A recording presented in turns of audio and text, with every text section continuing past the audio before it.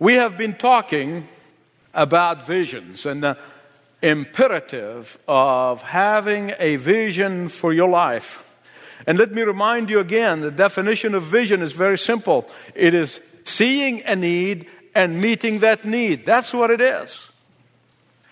But what I want to do today is to help you understand that whenever you begin to have a vision for your life, whenever you begin to be obedient to God's vision for your life, that you will be facing many obstacles, that you will be experiencing many difficulties, that you will see mounting opposition, that you will encounter hindrances on every stop and every way, that you will meet daily temptation of wanting to give up that vision, daily temptation that threaten to derail you from obeying God's vision for your life. Now, these temptations, sometimes they come from the outside, many times they come from the inside, from within.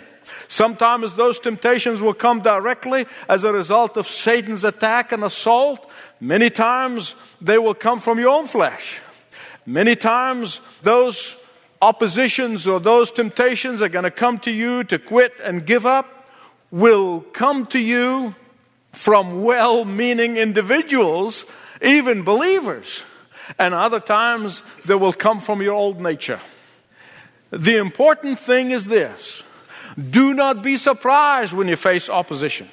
Do not be surprised when you face these temptations. Do not be surprised when you face obstacles in life. The reason I'm telling you this is because I have never yet to meet anybody who has done great things for God without facing the uphill battle. I have never seen anybody who has done great things for God. I've never seen anyone who accomplished great things for God. I've never seen anyone who was obedient to the vision of God that God has for their life without running against the wind of discouragement, without swimming upstream, without swimming against the current of mediocrity, and without climbing the mountains of impossibilities. I've not seen it. And let me remind you again that God's vision for you is not your personal ambitions. That's different. That God's vision for your life, it is not your own needs and meeting of those needs. No, God's vision for you is not fulfilling a daydream or accomplishing some sort of wishful thinking. No, because there are a lot of people who have wishful thinking. A lot of people have daydreams that they never see them come to reality. Remind me of this woman who woke up one morning on her birthday, the morning of her birthday, and she said to her husband, she said, "I had a dream last night that I have received a beautiful pearl necklace for my birthday." What do you think it means? Her husband thought for a moment. He said, "Well, I guess you'll find out tonight." Well, sure enough, the evening of her birthday, he gave her a birthday present. It was a book entitled Interpretation of Dreams. It's like there's two middle-aged guys who were talking to each other. One said to the other, he said, "Now, are there any of your daydreams or your wishful thinking when you were young have come true?" He said, "Yes, one, absolutely for sure." He said, "When I was a boy and my mother used to comb my hair, I wished I didn't have any." God's vision for your life, listen to me, God's vision for your life is not just your wishful thinking. God's vision for your life is not just your daydreaming. God's vision for your life is not just your desires and your ambitions, good as they may be. I'm not at all criticizing or condemning that. But I'm just saying God's vision is different from that. And I want to illustrate today from the life of the Apostle Paul, so you understand what I'm trying to communicate. When the Apostle Paul had an encounter with the risen Lord Jesus Christ on the road to Damascus, the Lord said to him, "You go to Damascus and there you're going to see Ananias." The same time the Holy Spirit spoke to a man by the name of Ananias, a believer, a prophet of God who was in Damascus. And God said to Ananias, Ananias, Paul is going to come to you, and I want you to tell him this vision that I have for his life. Well, Ananias' knees began to knock. He was terrified. After all, Saul of Tarsus, that became Paul later on, had a terrible reputation of terrorizing the Church of Jesus Christ. In fact, he was on a terrorist mission to terrorize the Christians in Damascus. And Ananias began to tremble. But God said to him, no. I have a vision for this man. And there in chapter 9 in the book of Acts, verse 15, the Lord said to Ananias, Ananias, go and tell him that he is a chosen instrument of mine to carry my name before the Gentiles. Oh, but listen, I want you to underline the next word, because that is the key. And to kings. That's the core of the vision for Paul's life. Sometimes God uses others. God uses them to communicate a vision for our lives. But most often, God places a need before you and says, you meet this need. And that's the beginning of discovering of God's vision for your life. And by presenting that need of His kingdom, a need for His ministry, a need for His work, a need for whatever He places before you, He says to you, now you meet that need. I have empowered you to meet that need. I need you to meet that need. And before the Apostle Paul was even born in Tarsus as a Pharisee, God had a vision for his life. Before the foundation of the earth, God had a vision for you and for your life, individually. He had a vision to redeem you. He had a vision to save you. He had a vision to adopt you as His child. He had a vision to use you in a mighty way. Today, I want to plead with you. Whether you are young or old, please listen to me. I want to plead with you. Don't fall in the trap of thinking, well, that was for the Apostle Paul. God communicated a vision for him, but God has no vision for me. After all, who am I? I want to tell you who you are. You are a child of the King. You are for whom the Lord Jesus Christ left the glories of heaven, died on a cross, and rose again. You are redeemed by His precious blood. You are chosen by God before the foundation of the earth. You have been loved by an everlasting love. You have been engraved on the palms of His hands. You have been carried on His shoulders. He who touches you touches the apple of His eye. You are having the everlasting arms underneath surround you all the time. You are the object of His concern. You are the subject of His discussion with His Father. And He is preparing a place for you right now. That's who you are. That's who you are. So, God's vision for Paul, according to Acts chapter 9, was to testify to kings and rulers and powerful people. He's going to testify to Jesus Christ before these people. Do you know the full fulfillment of that vision did not come to fruition until you get to Acts chapter 26. It was communicated in Acts chapter 9. It did not come to full fruition until Acts 26. So you must surely know. I have a guess of how many years, but just think with me. There were a whole lot of years between Acts chapter 9 and Acts chapter 26. There were a whole lot of obstacles and discouragements and problems and sufferings between Acts chapter 9 and Acts 26. There were a whole lot of endurance between Acts chapter 9 and Acts chapter 26. Endurance of starvation, endurance of stoning, endurance of hardships, endurance of imprisonment, endurance of insults, endurance of mockings, endurance of all kinds of roadblocks. But through it all, Paul kept on testifying. No matter where he is, he's speaking to the philosophers in Ephesus, or he's speaking to pagans on Mars Hill. Wherever he may go, whether he's speaking to the poorest of the poor or the richest of the rich, it doesn't matter where he is. He says, let me tell you about Jesus. Let me testify to Jesus. And he constantly testified. Between Acts 9 and 26, he must have preached, I don't know how many sermons. He must have testified how many times. It's impossible to tell because we have a summary here. You know why? Do you know why? Because the light of the vision of God for his life kept on burning bright in Paul's heart and mind. The power of that vision kept him moving forward regardless of the hindrances, regardless of the circumstances, regardless of the difficulties, regardless of the false brothers, regardless of the false preachers. He kept on going. Until finally, you get to Acts 26. And Paul gets to see the absolute fulfillment of those words that were uttered by Ananias to him in Acts chapter 9. I want you to hear me right, please, because it's important. You see, God begins to communicate a vision to each one of us in steps. In stages. First you see the need and then you meet that need. And God says, now the next stage.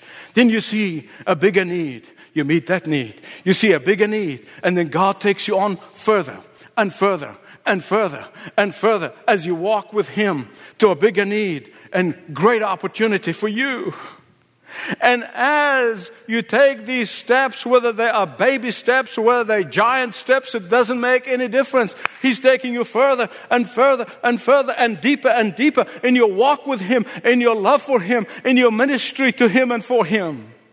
Why do you think Jesus made an issue of it again and again in the Gospels, that he who is faithful with little is going to be faithful with much? Why did he make an issue of it? Of the fact that if you're not faithful with the material things of this world, how can you be faithful with the great things of reigning and ruling with Him in the universe? That's the heart of Jesus. Between the time John Wesley received a vision from God for his life and realized what he's to do, and the time that vision began to be fulfilled, it took a long time. A lot of suffering, a lot of pain, a lot of grief. Amazing man. Most of us would have quit the first day. But one of the great things is that he kept a daily journal. And as he experienced all this pain through the years, he recorded some of it. Let me read to you just a little bit of his daily journal. As he recorded, this is the part that was toward the end of all the pain that he's been going through and the beginning of God blessing his ministry. Sunday a.m., May 5. Preach at St. Anne's. Was asked not to come back anymore. Sunday p.m., May 5. Preach at St. John's. The deacon said to me, get out and stay out. How do you like them apples, huh? You go preach your heart out and somebody says, get out and don't come back. Sunday a.m., May 12. Preach at St. Jude's. Can't go back there either. Sunday a.m., May 19. Preach at St. somebody else's. Deacons called special meeting and said I couldn't return. Sunday p.m., May 19. Preached on the street. Kicked off the streets. Sunday a.m., May 26. Preached in the meadow. Chased out of the meadow as a bull was turned loose during the service. Sunday a.m., June 2. Preached out on the edge of town.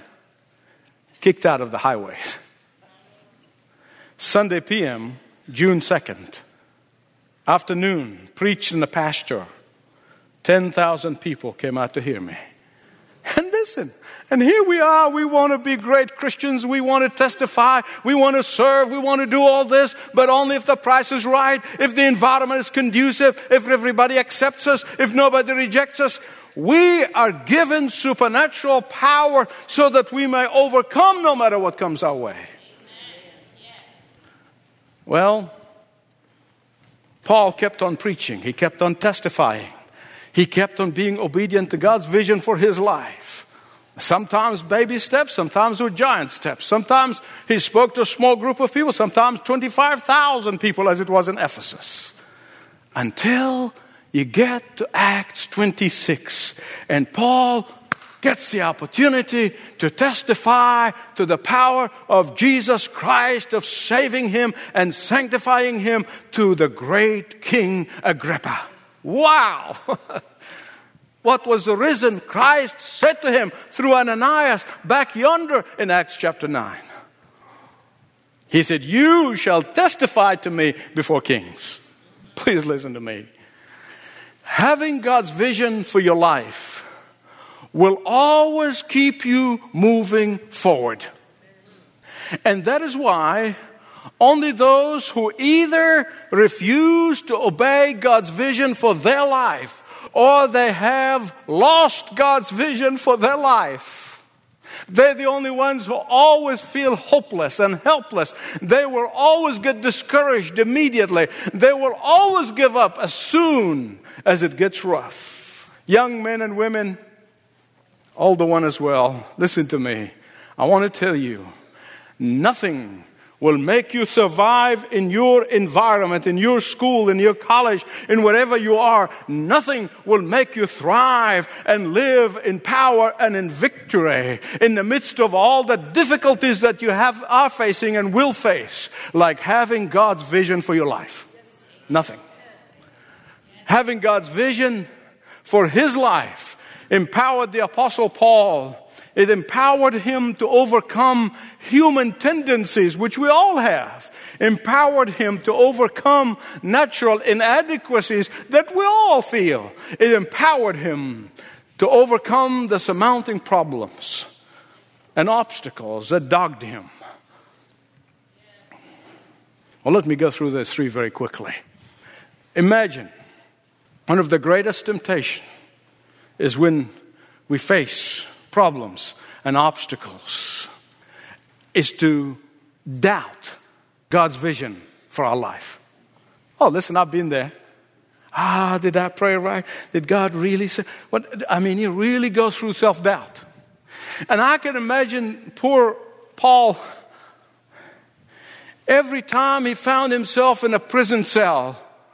Imagine, he's a prisoner behind bars. And the devil would come to him and say, "Paul." Ever heard the devil? Yeah. "Paul." He has this pious voice. "Paul, you're a dreamer. You're a fantasizer, Paul. How are you going to speak to kings when you are a prisoner behind bars, Paul?" Oh, but Paul would say, "God gave me his vision. It's not my vision. God placed his vision on my heart. God will fulfill his vision in my life." I'll talk about inadequacies. Paul tells us about himself that he had eye problem. And obviously it was an embarrassing thing. Whether he was screwing his eyes or he couldn't see or some stuff was coming out of his eyes, we don't know exactly, but he tells us that. He tells us that he's not a very impressive looking guy. He tells us that he's short in stature. He tells us that he is not eloquent as a speaker. And I want you to imagine every time he thinks of all these problems, all of these inadequacies, and Satan again would come to him and say, "Paul, how can you be thinking about testifying to kings and rulers when you have all these problems?" Oh, but Paul would say, "Listen, devil, my God is able. My God is faithful. My God is powerful. My God can do the impossible. My God can use the unlikely. My God can equip the weak. My God can pour his strength and the faint-hearted, my God will fulfill his vision in my life. Or thirdly, I can imagine that even when he finally gets a chance to address the great King Agrippa, I mean, all these years, believing God laid that vision in his heart, and now his chance had come. And now I can imagine, as the time had come, after all these years of difficulties, after all these years of obstacles, after all these years of perseverance and suffering, he gets the invitation to address the king in the king's palace. Wow. Wow. He was actually the guest of the king. He was a prisoner. But the king said, I want to hear him. Bring him over here. And all of a sudden, Paul comes into the palace.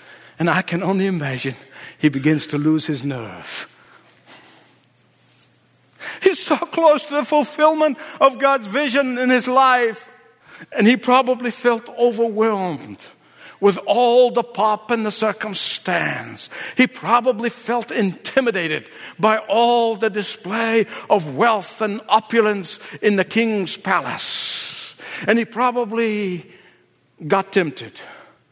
Maybe if I flatter the king, maybe if I just speak nicely to him, he may set me free. He may let me go. After all, this was an impressive platform. Think about it. You got Governor Festus sitting there, the great King Agrippa in his shining robe, and the queen and the generals. It's a very impressive platform. And he probably was tempted to try to ingratiate himself with the high and mighty.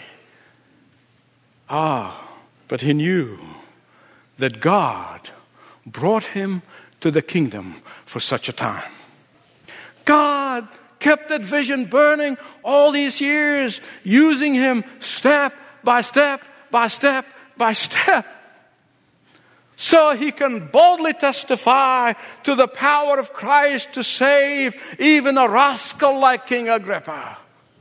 And so he said to the king, so King Agrippa, I was not disobedient to God's vision from heaven. Wow. Oh, wow.